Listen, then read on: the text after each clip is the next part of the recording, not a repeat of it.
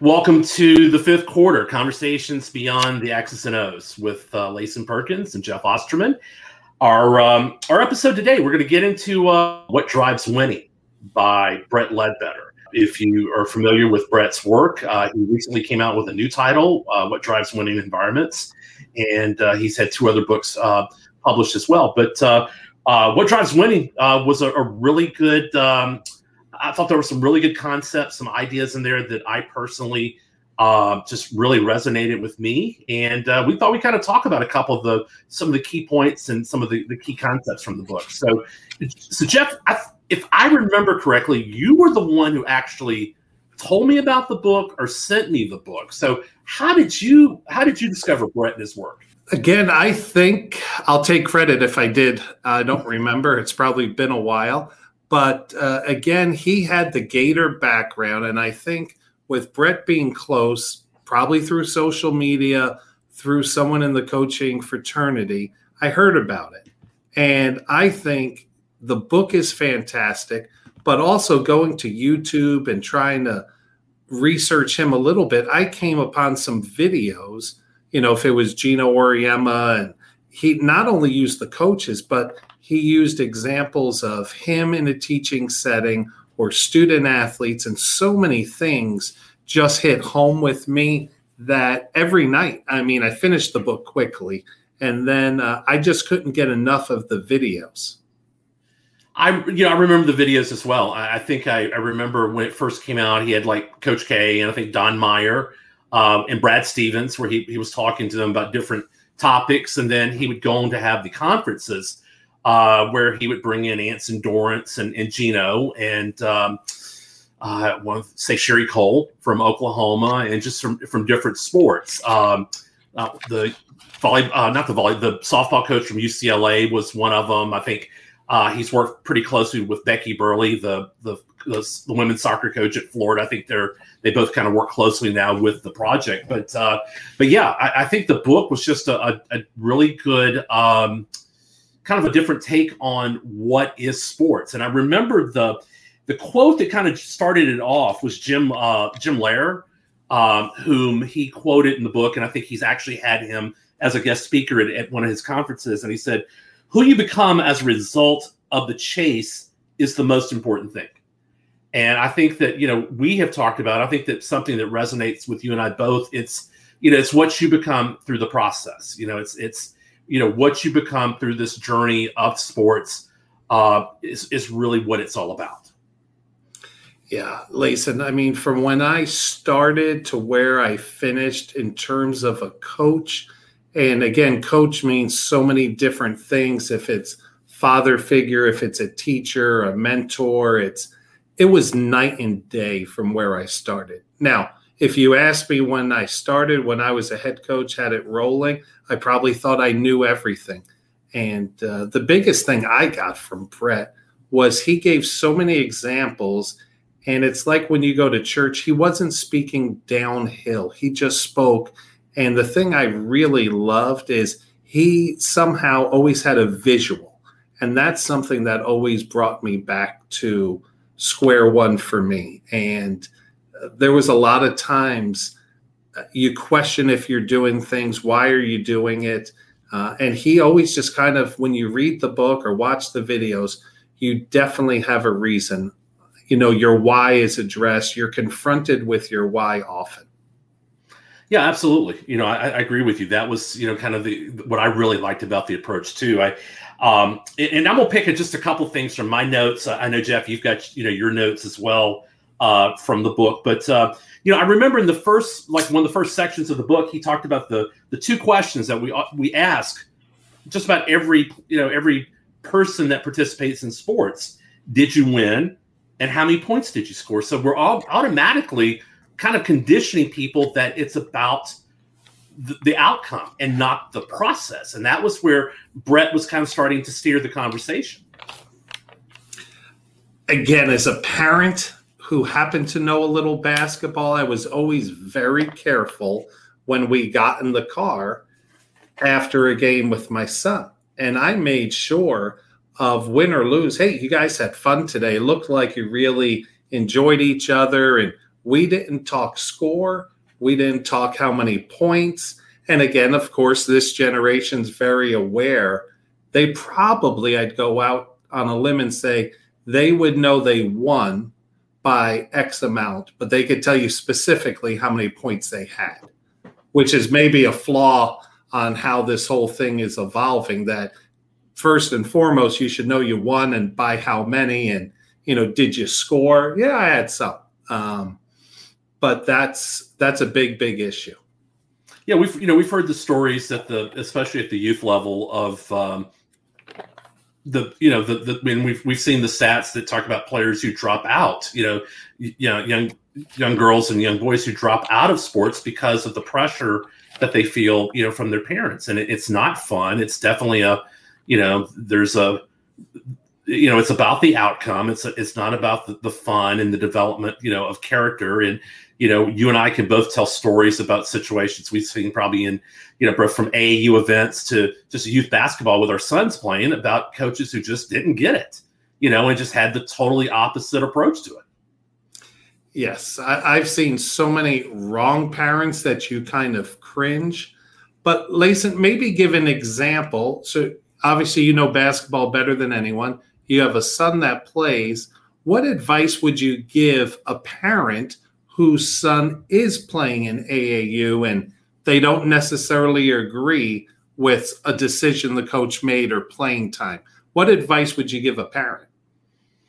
The biggest advice I would give them is that you have to accept, you have to accept those decisions, that it's not going to go the way you expected, that, you have to allow your son or daughter to be able to, develop a resiliency or a grit, so to speak, to be able to work through those situations. And, maybe it's just more of him or her, your son or daughter, talking to the coach about, their role or their, what the team philosophy is, but especially I think if you've committed to that team, that unless there's like physical or verbal abuse, you write it out. You finish the season and then you go back and you reassess.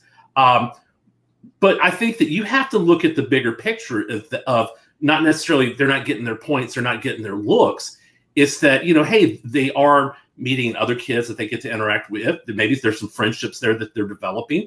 And again, you're teaching them more than anything that they have to be able to adjust and be resilient to change in different situations, because what happens if they do happen to get lucky and make a college team one day, and the first year they're on campus, their coach gets fired, and now the assistant coach who maybe didn't recruit them is now in charge, and for the interim, and so that coach only lasts for maybe a couple of games, and then they bring in a new coach, and so I really think that you have to look beyond just the moment and look at what am I teaching them by trying to jump in and bail them out real quick? It's that kind of that old helicopter parent analogy. I can't, I don't want to start throwing out lifelines to them. They need to be able to figure it out for themselves. And like I said, other than physical or verbal abuse, I think, hey, you just got to battle it out. What are your thoughts?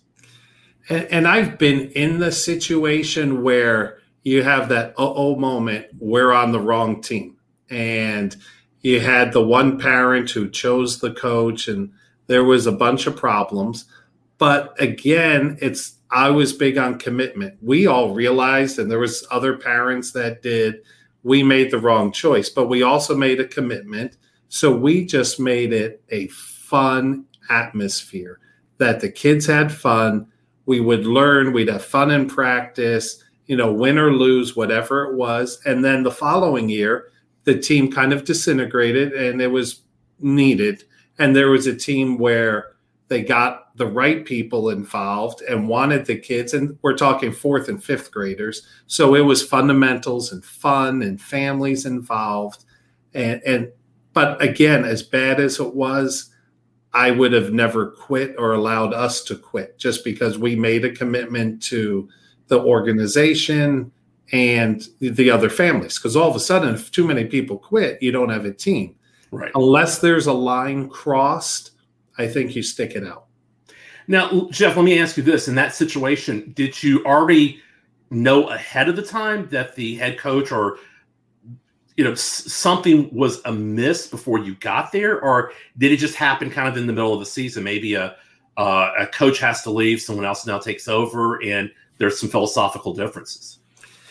I'll make this story short. So it's funny. I'm in the middle of my season. So my wife took JC. He was asked to try out for a team, so she took him. And I told her, I said, the biggest advice, two things. One, make sure the other parents are great people because we'll spend a lot of time with them. And just make sure the coach likes to teach and there's really no strings attached to anybody.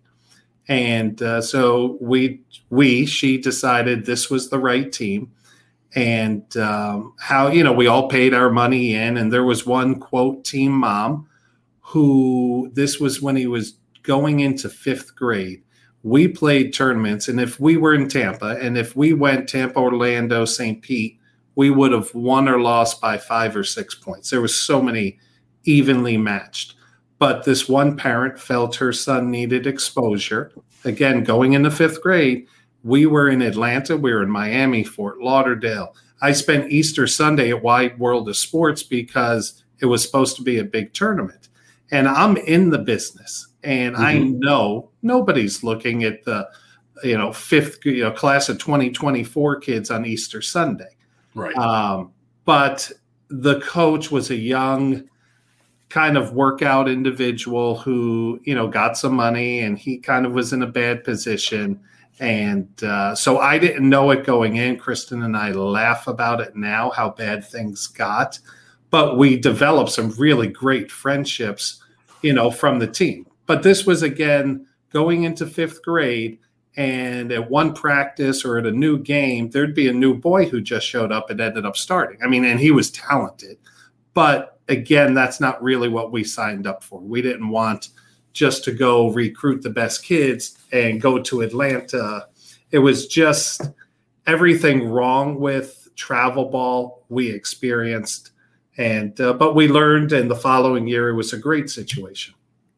Well, that's, you obviously had an advantage because, you're an insider. So, you know stuff that a lot of parents don't know. And then, you feel bad for those parents who really are not aware of the reality of summer ball and the teams and things like that. And, I feel like they get trapped in this cycle, this continuous cycle of changing teams because, either, somebody's expectation wasn't met. And, I just feel like that's really defeating the purpose. Like you said, to me, it's more about commitment. It's, I'm like you, it's more about having fun. It's about learning and growing. And, I think all the other stuff would work out on its own, especially as, like when JC gets older, as Jack gets older, that, if that's the track that they're heading on, we'll be in the right place at the right time. The second thing, from Brett's book that I really liked, was about your why. And what I wrote down was, is your why attached to something external?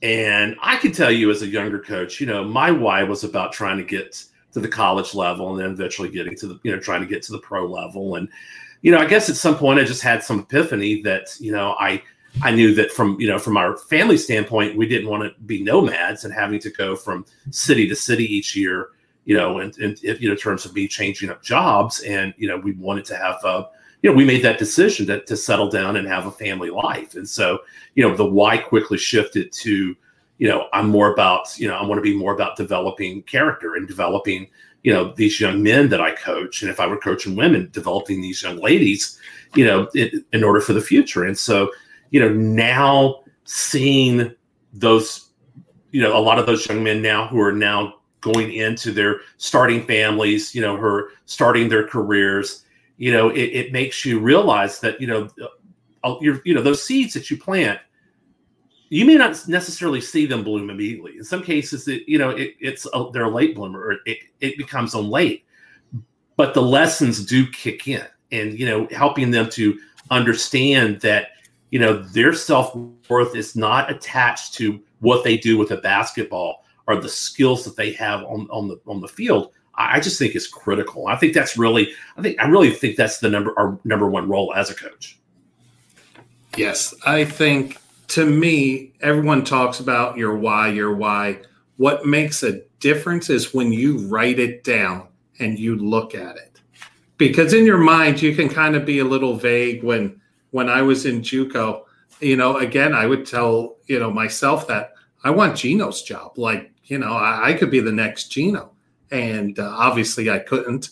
But at that point in time, externally, you see the TV, you see the suits, you see everything, and you're like, okay, I can do this. This is what I want. And in the meantime, I was a young coach, still learning. And when I write down my why, it makes a difference because you can't really forget, be vague. And even though when I went Division I and got to campuses to interview for head coaching job, I was still grounded in who I was as a parent. I was grounded that I love to teach the kids on my campus.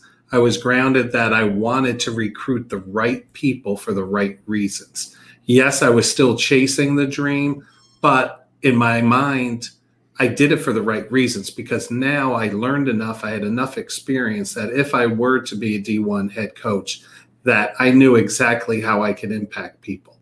But again, my thing and advice, get a piece of paper, a card, anything, put it on your mirror, look at your why. And it's okay if it changes. You just said yours did, mine did.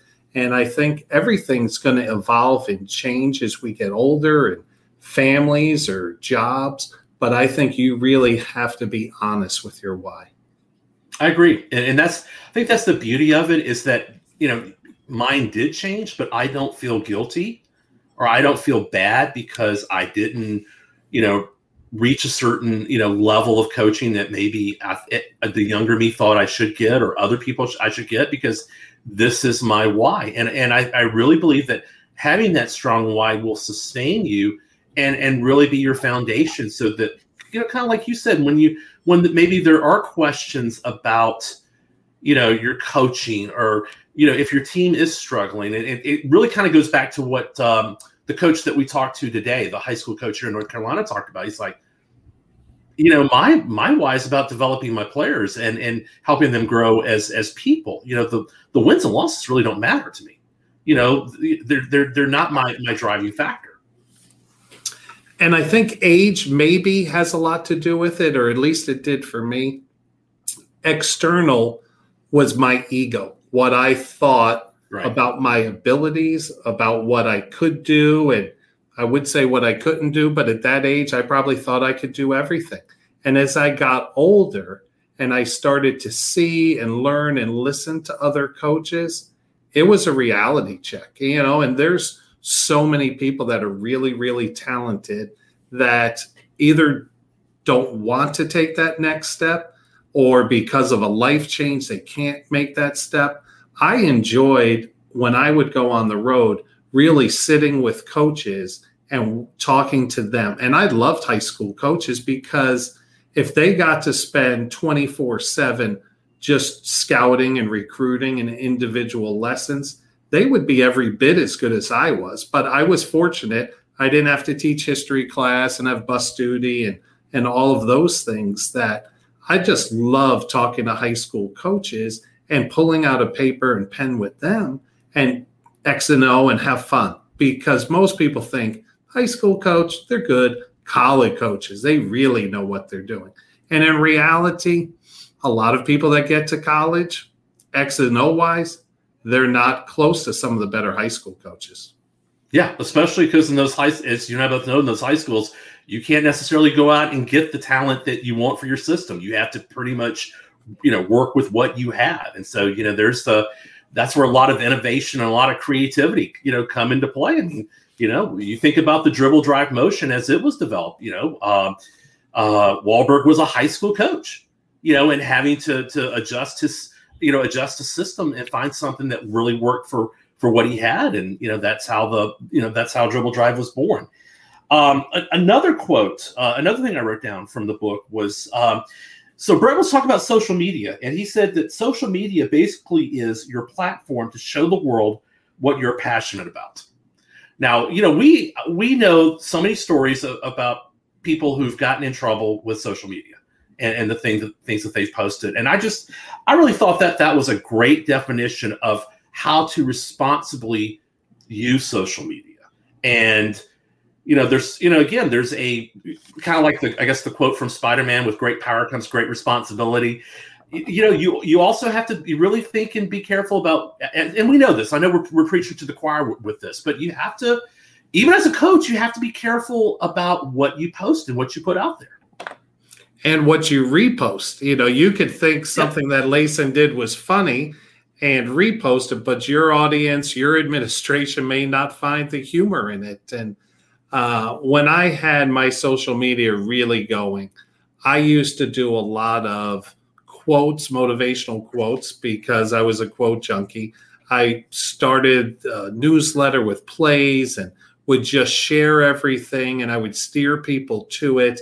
And it wasn't an ego thing. It was more of, I loved getting an email or a call saying, hey, I put in that out of bounds play. Well, it wasn't Jeff's out of bounds play. I stole it from Lason, who stole it from Akron, right. But you develop so many friendships. And I thought, to me, social media is the best way to connect with people that have the same interests, and for us, it was, basketball and beyond. But it's a wonderful tool, but it is a dangerous tool too.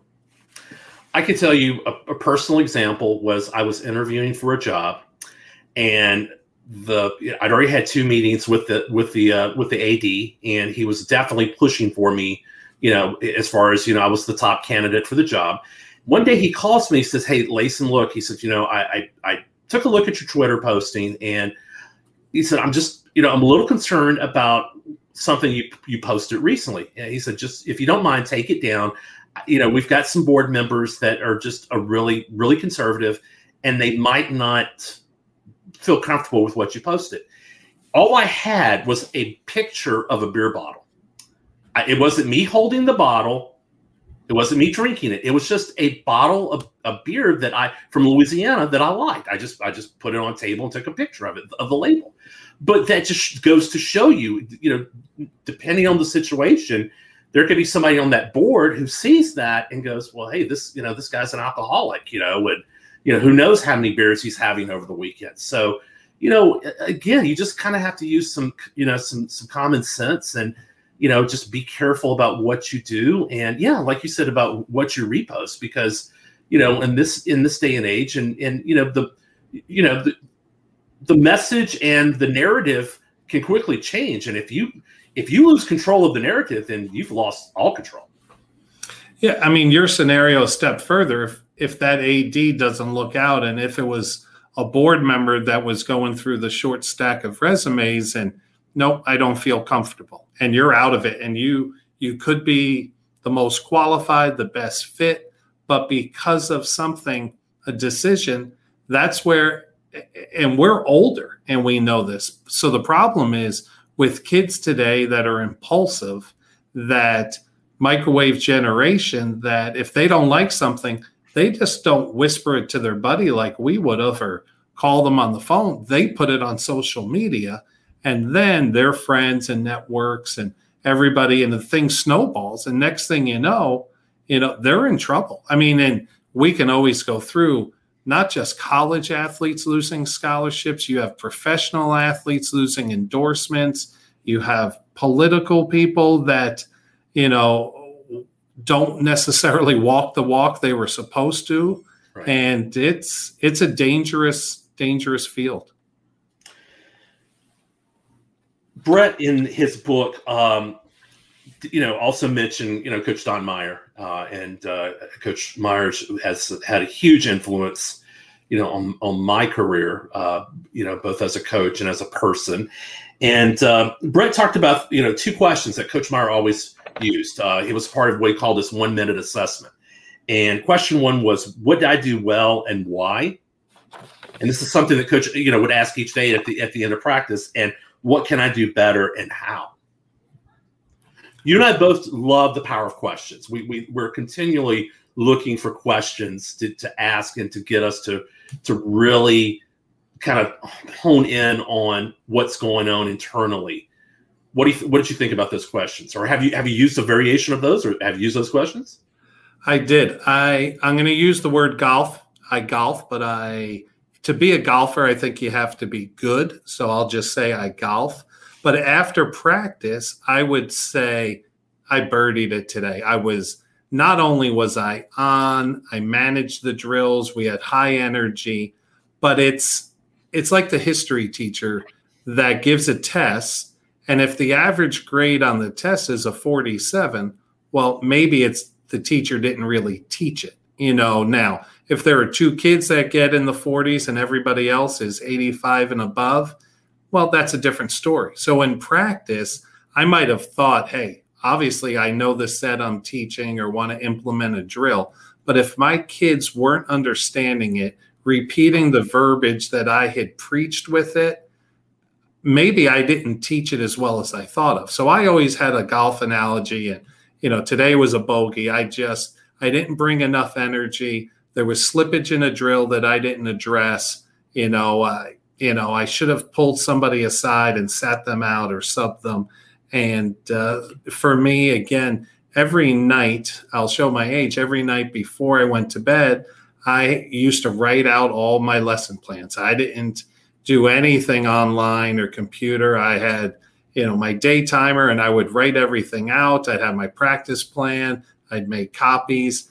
But that night, so I had enough time after the practice to really think of what I wanted to do better tomorrow. And then I always had the next day to kind of fine tune it before I made copies.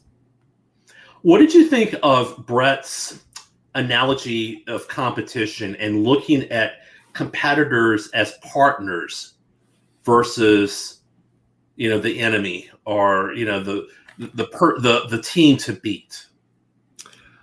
I always love the moments, and maybe it's the Big Ten or Old Big East, where you would see, Old Big East, Chris Mullen, Patrick Ewing had battled each other year in, year out. They were the fiercest of competitors. They were in the Final Four, in the same year. But there was always that respect just because, I was in the red jersey. And I love those moments when it's all over and you see 2 fierce competitors, even if it's a smack on the butt, a shake, that even though we were different uniforms, I just love when people get it, that we could have easily been teammates and been great teammates. And that's the whole part of acknowledging your competitor. Oh, and just think of the example of John Thompson wearing the sweater like Louis that time, just that, respect among coaches, not looking at, looking at them as, as the enemy, that, again, that for that particular game, you're going to have to, you've got to make sure you're prepared. You can't leave anything kind of hanging loose there. Lason, in your history, did you have a coach? You bring up Louis and Big John. Did you have a coach that, good or bad, right or wrong, that brought out maybe the best or worst in you, that just drove you to another level? I would say it was my first coach, Mike Johnson, at Emmanuel Baptist Church in 4th grade, because he gave me confidence, to play the game. He really instilled the love of the game in me. And I wasn't a scorer, but what I could do was I could rebound. And I love to rebound and get second shots. So, he was constantly encouraging me to do that. So, I mean, that's, to me, that's where it started. That's where my love of the game grew. And then I didn't play high school, but my middle school coach was one of my teachers. And, years later, he told me, it's like, I tried to encourage you to shoot the ball because you were really improving. You always made good decisions with the basketball. And he said, but, I just couldn't get you to shoot sometimes because you lacked confidence. So I'd say, those two people were the first. But then just, when I went to Northwestern Louisiana State as a student manager, and the doors opened for me to get into coaching there with a coach by the name of Don Beasley, again, it was just someone allowed me an opportunity to get the foot in the door, and I just tried to absorb as much as I could. Yeah, for me, I was in a suburb of New York City, and we were in the Catholic High School League. And my junior year, we won the city championship. And the guy ahead of me, Marty Conlon, was a 13-year NBA guy. But we had a volunteer coach that would come in from Merrill Lynch named Tom O'Toole. His son, Tim, is on the Pittsburgh staff. Mm-hmm. But for us, it was the biggest game. And regularly, we beat our starters just because we had so much love. Tom O'Toole would get there, take off his shoes, still in his suit, take off his jacket, put on sneakers, and we would play so hard for him that in those 8-minute segments, we were just we were possessed. It meant so much more to us because we didn't want to let Mr. OT down. And he really brought out the best. And I've shared that with his family. And how about, Lason, with you as a coach at one of your stops, Cary, Chapel Hill, wherever, was there a coach in conference that brought out the best in you, that motivated you at night? Like, I can't sleep because I've got to beat Coach so-and-so and his team. Absolutely. His name is Marquis Carrington. I actually was I was an assistant coach when he was at high school in Cary. I was part of the staff when he was a member of the state championship team. And at the time, he was coaching at Cardinal Gibbons in Raleigh. Now Marquis at Southeast Raleigh. But Marquis' teams were so tough to play against. They were just mentally tough. They were physically tough. They were always well prepared. And I knew that whatever we ran, he was going to have a good counter, or he was going to have something that we're going to have to be prepared for it. He caught us off guard a couple times with a couple of things coming out of the timeout. And, I remember one game at their place where, they've got an opportunity to tie the, I can't remember the scoring situation, but I knew he was going to run a hammer play of some type because we've been talking about that situation before. And sure enough, he runs a hammer play. He disguised it so well, but they got into it. The kid just missed the shot. But yeah, he was that one person that you were pumped up for that game because you knew that you were going up against someone that was prepared, and there was a mutual respect. For me in JUCO, it was the same thing. Gulf Coast community had Rooney and Grover, and I think they ended up winning 5 or 6 national championships. They just retired last year. But for me, it was the best of the best. There was going to be, in JUCO, you beat a lot of people because of talent. But when we would play each other, you could have no slippage, not anything. And you had to be on your game plan, your adjustments. It just brought out the best in me and them. And we laugh and had great times. And, Grover Hicks, who was Grover Hicks was the assistant coach, and the court at Gulf Coast Community College is named after him. So that lets you know what everyone thought of Grover. And Grover, in his country accent, would, tell me, Jeff, we're always good friends, but we always try to beat each other's ass for 40 minutes. And it was true. And then we shook hands and we sat down and had fun until the next time. But it made me better as a coach, just preparing post-game, looking at things, what I could have done better, and in my mind anticipating, I know Rooney and Grover are doing the same thing. So next time we meet, what are they going to do different? So it brought out the best. And I think it's healthy, as a coach, to have that competitive rival. And it could be your best friend. I've played my best friend sometimes, and it's hard because I won by a lot both times. But I think when you have somebody that brings out the best in you, it's great. It really is an advantage. Well, I know I missed out the 1 year I was at Chapel Hill. I was on a collision course with my former head coach that I worked for at Cary, a coach by the name of Bill Boyette. We were basically slated. If I would have made this round, I would have played him, and I was looking forward to that because it was going to be pretty much the master versus student, storyline. And I was so excited about that possibility to be able to play against a coach who had just, had opened a door for me to get into high school coaching here in North Carolina, and just was really a tremendous influence, there as well. So, I kept thinking about the Knight versus Coach K storyline, or the Dean Smith versus Roy Williams storyline, things of that nature. One of the things I got from Brett that stuck out for me was when he talked about courage zone. And at first I thought he meant comfort zone, but no, he meant courage zone. And basically courage zone is anything outside your comfort zone. Maybe tell me, looking on your career, something where you really went outside your comfort zone, good or bad, however it ended up, but an example of how you really stepped out into that courage zone. I'd say probably one of the first examples was when I moved here to Cary, and I just walked in one day to the office at Cary High School and asked to see the boys basketball coach. I didn't even know Coach Boyette's name at that point.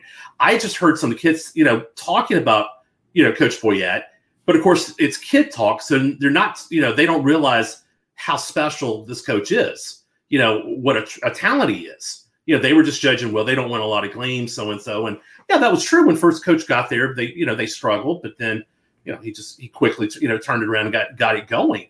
But I think it just took a lot of courage on my part, I think, to walk into that office, and say, hey, I'd love to, be a part of this. He doesn't know me. Why give me a chance? And so, of course, I was that young, smart aleck coach who thought he knew a lot. So I thought I'd impress him with all my, supposed X and O knowledge at that point. And I guess, either that or he felt sorry for me and he gave me a chance. And, the rest is history. That is great. It's important for me when I had a friend growing up in New York. Junior college sports weren't big, especially on the women's side. I had a friend who told me about an opening at Central Florida. I didn't know enough about it. The coach offered it to me. I had 48 hours. I wasn't sure. But in my mind, I said, you know what? Let's give it a chance. If it doesn't work out, I can always figure it out. I had a Silver Thunderbird. So Mark Cohen's song there, an old Silver Thunderbird. And I was heading to Ocala, Florida. And I had been to Orlando. I had been to Daytona. I had no real idea where Ocala was. And driving down 75 South, looking at horse farms, and wondered what I got myself into. And the opportunity was off the charts. Gary Ashlock was the head coach, and he was in the drop program, but he let me implement, recruit, do kind of green-lighted everything. And within that first year, Joe Champy, the head coach at Auburn, was clearing his staff and offered me the spot to be the recruiting coordinator there. And, I had been at CFCC less than a year, and I was smart enough to realize Auburn, SEC, Joe Champy, Final Fours, I didn't know enough. I didn't have enough relationships that I still remember telling Joe that, Coach, you probably don't hear this often, but I'm going to have to say no thank you. And the president at the time made me co-head coach, and I took over the year after. But that, looking back, if I could give my son advice for whatever job, is go take the chance. I knew my parents, if anything ever went wrong, would be able, to be a phone call away. But that was something that I was like, Ocala, Florida. And it was, to a New Yorker, Ocala, Florida was the other side of the moon. I had no idea.